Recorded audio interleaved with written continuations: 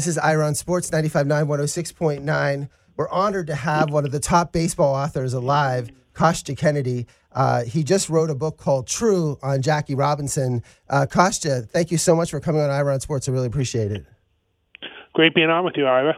So I was thinking, how am I going to start this interview? And the question would be, just go right into Jackie Robinson. But there's still a lot of my listeners that are younger who might not really like Jackie Robinson. Like, what was Jackie? So tell me what the significance of Jackie Robinson's integration of baseball, like what is just a little bit in general about Jackie Robinson and why he is, this seminal that people who are over the age of like 30, revere, but maybe some of these my younger listeners might not really know so much about him.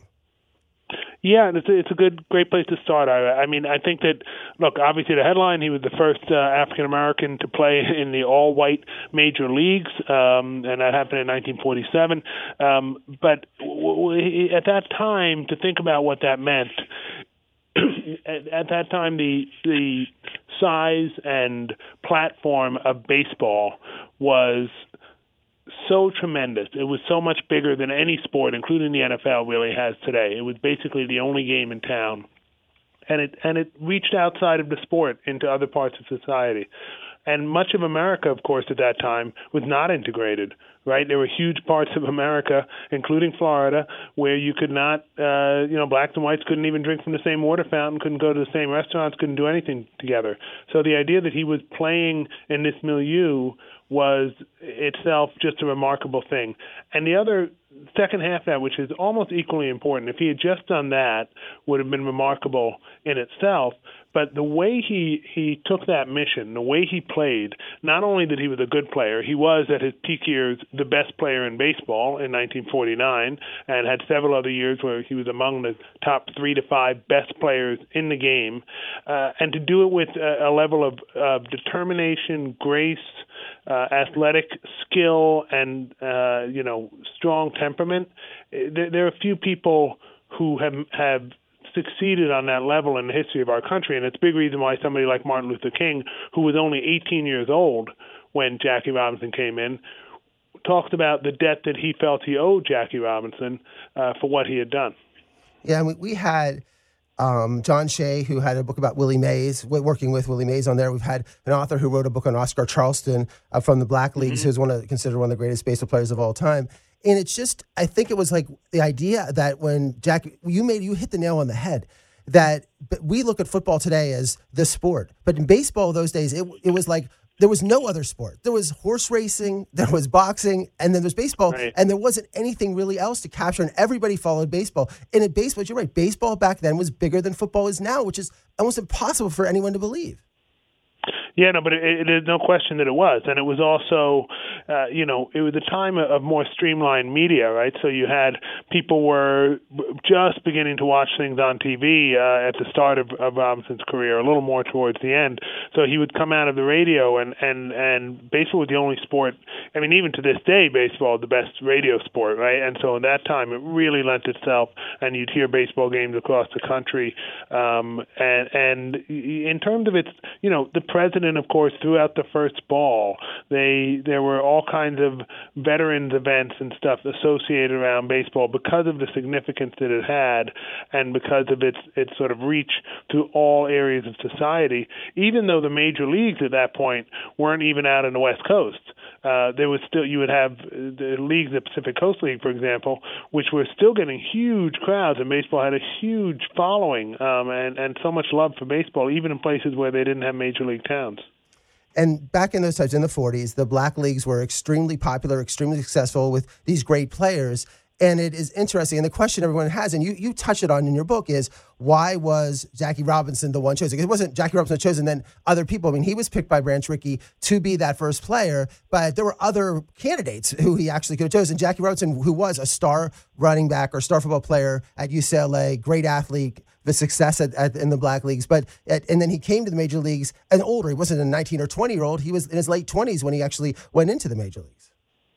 Yeah, it was a very careful decision, and certainly there are any number of black players who could have succeeded and who did, of course, succeed afterward.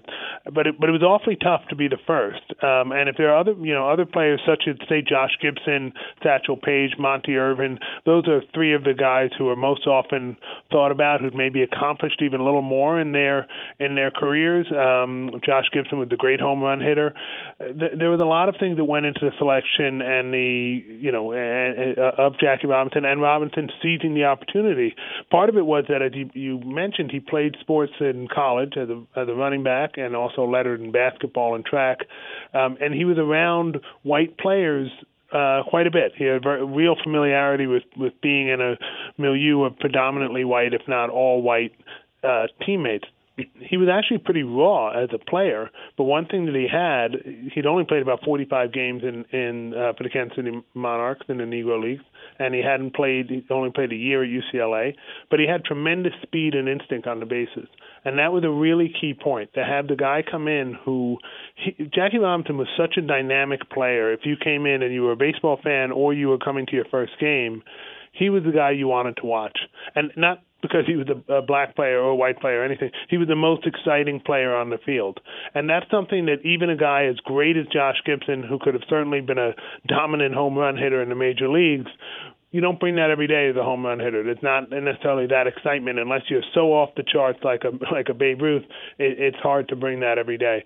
So that was a big part also of why he was chosen. We just had Mother's Day, and it would be remiss not to mention, it had a number of interviews with her, but Rachel Robinson, his wife, who was with Jackie from the beginning and went through everything on her own merit. She was a professor at Yale. She ran a nursing at the Connecticut Hospital. So, and then after his passing, just led in terms of the memorials for him, and to carry on the legacy of Jackie Robinson and all the things that he was doing good for the country and society. But talk a little about Rachel's impact on Jackie's life and the struggle he had.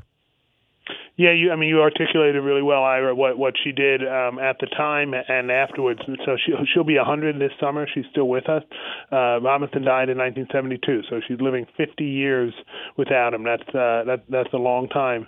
And she was, as you mentioned, she was very intelligent, and she had education was really important. She had a nursing degree. When Robinson was getting the opportunity, when they were in his career, she was there for him. She didn't pursue her own career at that time. She recognized how big the opportunity was for them, and she was such a stabilizing force in his life. He was a very emotional guy. She was much calmer and soothing, and she was there in such a strong and important way for him. It was after his playing career that she went back in and she began to work in public health. As you mentioned, she had a job at Yale, and really was a remarkable figure. And it's not an overstatement to say that Jackie would not have succeeded in the way he did without Rachel. And that goes from the very beginning. The first year I look at in my book is actually 1946, the year before breaking into the major leagues, when Robinson is the only black player in the International League, the top minor league, playing for the Brooklyn Dodgers top team. And it was just him and Rachel together in an absolutely unprecedented environment. And she was critical to what he was able to do. And then just to mention Branch Rickey a little bit, I was in the book. You noted that he was he was just a forerunner in a lot of things. He was the first GM to actually use scouting. He put on base percentage over batting average. He started the idea about platooning, and of course, some people might not like the shift. He started inventing that, but he was convinced that you had to integrate baseball. He had followed the black leagues and knew how great these players were, and saw them compete. There were a lot of competitions, exhibition games, and he thought that the time was now. So a little about Branch Rickey in terms of his just sole focus in saying the Dodgers are going to bring in an African American player. Yeah, and on so many levels, and it wasn't just an African American player. He knew that these were a talent pool that he wanted to tap, and so not only was Robinson the first, but the Dodgers consistently brought in African American players in the years that followed, guys like Don Newcombe and Roy Campanella and Joe Black and Jim Gilliam and others, and it's part of what made them such a great team over those years. But they made 6 World Series in 10 years. Rickey was very principled. He was a Methodist and believed it was immoral to keep for segregation and to keep black players out of the major leagues. He was also a businessman and knew that this was an opportunity to bring new people to the stadium. And he was also, first and foremost, a baseball man who knew that there was all this great talent not being allowed to play for his team, and he just wasn't going to stand for it. So when he was outvoted 15-1 in the question of by the other baseball owners on the question of integrating baseball, he just said, "Well, I'm going to do it anyway," and that's what he did. And then you really go into some detail in the book about his time in Montreal. And that was probably a great starting point for him. Not in America, sort of different. It was a French city, just a different place. And how the fans just embraced Jackie and Rachel and just enjoyed it in that whole year. And you wrote in the book that people still, like years, 30, 40 years later, 50 years after the fact, really, 60 years, talk about those times when Jackie was there and living in Montreal and working for, it was the Montreal, I forget the last name of the team. And they won the Little League, they won the International World Series that year too. Yeah, the Montreal Royals, and it leaves I was just today getting a text from people who come across the book and remember the legacy of that, or in some cases remember people in the older generation remember seeing him. And I was fortunate enough to speak to several people who had seen Robinson play, who had gone to the Royals. It was a big deal in those days. I spoke to people both in the black community and in the white community who remember him playing there. It was a really special environment. You know, there wasn't the black-white divide in Canada. That there was certainly racism, and it wasn't equal footing, but it had nothing like the sort of harshness and the strength of divide that there was in much of the United States. The tension in Canada was much more, and certainly in Montreal, on sort of French-English divide, religious divide. So Robinson was able to have a place where he could play and be generally supported. The crowd loved him there, and so did his neighbors. They lived in a French-speaking neighborhood, Caucasian French-speaking neighborhood, and they did not speak French, Rachel and Jackie. So it was a time for them to just sort of get acclimated to this life of being an enormous celebrity and having a lot on his shoulders, but also in a generally friendly environment. And also, it didn't rush him up. You mentioned in the book that he could have been moved up to the Dodgers into 46, but they waited because Branch Rickey thought it was better to have a full year under his belt before they came up to the majors. Because when he came up, he didn't want to fail, but he actually was the Rookie of the Year in 47, and by 49, he was the MVP, and he was the best player in baseball, and those things. And I think that his success was really important, but also, he was a great player, worked hard, and was able to make it successful.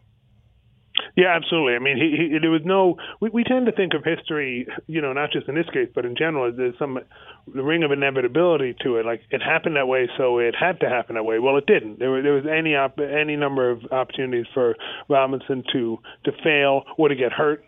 Nobody was hit with a pitch more than Robinson was during his first 2 years in the majors. He was spiked on the bases. He was also just playing more baseball more regularly than he ever had in his life. His body was taking a toll. So he could have gotten hurt. He could have not done as well as people thought he would have. But he did. He absolutely met the task in every sense. And then you mentioned in the books, you go through about it, the cities, even in St. Louis, I was surprised where, he would not stay with the team. He wasn't permitted to stay with the team at the hotels. I was surprised that the Dodgers wouldn't move to a hotel where everybody could stay at. But it was like, here he is, the most popular player on the team, the one everyone's going to watch, who's the MVP of the game, and he can't stay at the same hotel or the same restaurants as the rest of his teammates, which seems ridiculous. No, it's an awful thing. And listen, for the most part, for the overwhelming most part, the Dodger teammates, and especially after the very, very beginning, were completely supportive and behind Jackie and embraced his mission. That said, they would get to St. Louis, and Robinson, or later, if Newcomb or Campanello is up, they'd be on the bus with the same team that they've been traveling with and winning games with and in the locker room with, and the bus would stop in one part of town, and the black players would get off the bus and go to their hotel, and then the bus would drive away to the Chase Hotel where the rest of the team stayed, and the teammates just stayed on the bus and watched them leave, and it's something that really stayed with like Don Newcomb would talk about it quite a bit, and Robinson certainly, he couldn't miss it. He noticed what was happening, and those events happened. It was Robinson who integrated the Chase Hotel, who worked on them, the meeting management there, and said, listen, I'm going to stay. We want to stay here, and he came and stayed there, and eventually, obviously, that opened the door to other African Americans staying at that hotel and then staying at hotels throughout that city, as well as many others, of course. And you mentioned in the book in those times, I mean, it's a shame that he did come home when he was older, so he didn't have the longest, he had a 9-year career, not a longer career in terms of his overall being able to make an impact, because it just, came in at a later age. But for a good 4 or 5 year period of time, he was the best player in baseball and the most famous person in the world. He was incredible. He's certainly the most famous athlete in the world, without question. I mean, Joe Louis was a really well-known athlete too. But among athletes at that time, there was, he was just so well-known and followed, and what he did was chronicled. You talk about his career. So 10 seasons. The first 2 were very good. He wins Rookie of the Year. Then he has another very strong season after that. And then you go about 49 to about 1954, where he just really has 4 or 5, about 5 great seasons, Hall of Fame caliber, statistic, everything type of seasons. And then in the back end, he has kind of a poor season in 55. Rebounds have a very strong season in 1956 as well. So it was a short career. As you said earlier, he came up because of segregation and because of the war. He didn't get a start until 28 in the major league. So his time was short, but he certainly made the most of it. And then you mentioned, the Dodgers and the Yankees, and it was sort of probably painful because the Yankees, I was surprised they didn't integrate till 6 years after the Giants and the Dodgers did, which is, just surprising in terms of the Yankees and their failure to integrate. But the point is that they kept losing. The Dodgers kept losing. It was almost like the Lakers and the Celtics. They kept losing to the Yankees in the World Series. They won in 55, but Robinson didn't even play in Game 7. He was on the bench for that game and then came back and then they played in Game 56 when they lost in 7 games. Yeah, so that was people. It's almost like the Buffalo Bills in the Super Bowl or something like that. In those years, the Dodgers made the World Series 6 times in 10 years, and the fact that they were most often beaten by the Yankees is not some great shame. They didn't win the final series. A few of them went to Game 7. The Dodgers were a great team in that era. In 1955, that was Robinson's worst season, and he wasn't getting along great with the manager Walt Alston. And in Game 7 of that 55 World Series, it's the only game that Robinson did not play in, the only World Series game that Robinson did not play in his entire career. Alston decided to play Don Hoke at third base. I don't think Robinson ever forgave him for that. Even though he wasn't at his best, Robinson, that was the series where he stole home. He was still a useful player, and it's not as if Don Hoke was, Pie Trainer. He was a good, solid player, but Robinson wished he could have played that game. And I think it was part of what the sort of chip on his shoulder that Robinson had to come back in 56 and have really a very, very good season. Not quite a peak Hall of Fame type season, but a very strong season, and then excel in that year's World Series in 56. Oh, and you mentioned in 56, in Game 6, he had the game-winning hit in the 10th inning, and they got in Game 7, they have Don Newcombe, who was the National League MVP, on the mound. You think, okay, the Dodgers are going to win, and then they lose 9-0 in his final game, and then he went on a tour, you said, to Japan, and then just quickly decided to retire. People were pretty surprised that he was traded. Actually, the Dodgers, Malley traded him to the Giants, but he had already decided that he was going to retire from the game. Yeah, so his season ended, as you said, his last hit in that Game 6 was the final hit, game-winning hit in the 10th inning and the final hit of Robinson's career. And he knew at that time, Ira, that his body was wearing out, that he wasn't going to be able to come back. And I will say that later on, he never once looked back and expressed, I wish I'd stayed and played a little longer, squeezed a little more out of it. He was ready to go on. He got a job offer. He'd been looking around for a while for something he could do after baseball. He got a job offer from Chock full of Nuts, which paid him just exactly the same as what he was making at the Dodgers. He also had an opportunity to do some work for the NAACP, so it was a chance for him to get involved in the movement a little more directly. And so he'd made that decision to go there, and it was only after he'd made that decision but had not yet announced it that he was traded to the Giants, and then he ended up never reporting to the Giants and just going to his job in New York City as a VP of a corporation. And then you mentioned almost for 15 years he stayed out of baseball. He didn't go into baseball. He wasn't involved in anything. But it was a mission of his, really, even in '72 when he first went back in. He says, "Look, I want to see African American managers. I want to see African American coaches. It's important." But he spent those 15 years, as you said, in being working, but also advanced. He was on the boards of the NAACP. He gave, I couldn't believe how many speeches he was giving, and he wrote newspaper columns, and he worked with Martin Luther King, and he really advocated for racial relations in the country. Yes, he did. So that was a big part of what he did in those years. When he initially left the game, he was kind of hoping he might get an opportunity to coach or manage, but that didn't come. And as time went on, two things. He saw that there wasn't much advancement for blacks in Major League Baseball at all. And then he also, at one point, he said, he felt lucky that he hadn't stayed in baseball because it allowed him to do all these different things. And he was very active. He worked with Dr. King. Specifically, he had one project rebuilding some burned churches in Georgia. Robinson led the delegate from Connecticut to the Dream speech in Washington, D.C., and spoke with Martin Luther King on the dais right before the speech.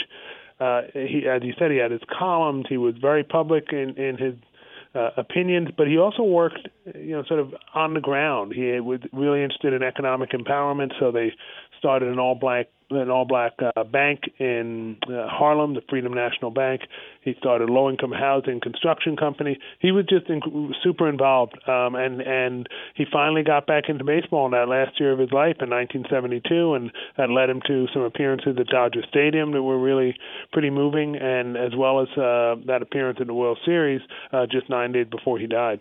And then you talked about his funeral and how Jesse Jackson did the eulogy, but the amount of every star athlete you could have mentioned in that book that was alive at the time was there at this funeral. It was politicians and athletes and everything at the untimely funeral. It's interesting because that's absolutely true. There was sort of a who's who of people in the public arena who were there. But it gets back to a little bit about what we said in the beginning of talking about the younger people who may not know that much about Robinson or may not have appreciated him as much. At that funeral, Hank Aaron was there, and Aaron had overlapped with Robinson, so he was younger than Robinson, of course, but they overlapped by a couple of years at the end. And he made a comment that, basically there were many players there from Robinson's time, but he was surprised at how few of the young players had come. And I think even then it was a little bit of a disappointment that maybe were people forgetting already in the early 70s what Robinson and other people had gone through just recently, 20 years before and less, to get baseball where it was. So there was that aspect to it. But he, was an incredible funeral that, thousands attended, and sort of it was one of those things where the nation stood still for a minute and sort of held its collective breath and recognized what Robinson had done and been. Well, Kostya, I really appreciate you coming on and talking about your book, True. I know it's doing really, really well. I've had two other seminal books. I've won Book of the Year, wrote a book on 56 on Joe DiMaggio's hitting streak and also on Pete Rose, so that have had such an impact. And I think this True book is going to have that same impact as those other two books. Well, thank you so much. It's always a pleasure to talk with you. It's great to be on with you after some time. And, I appreciate your good words. Thank you so much, Kostya, for coming on Ira on Sports. I appreciate it. Okay, my pleasure.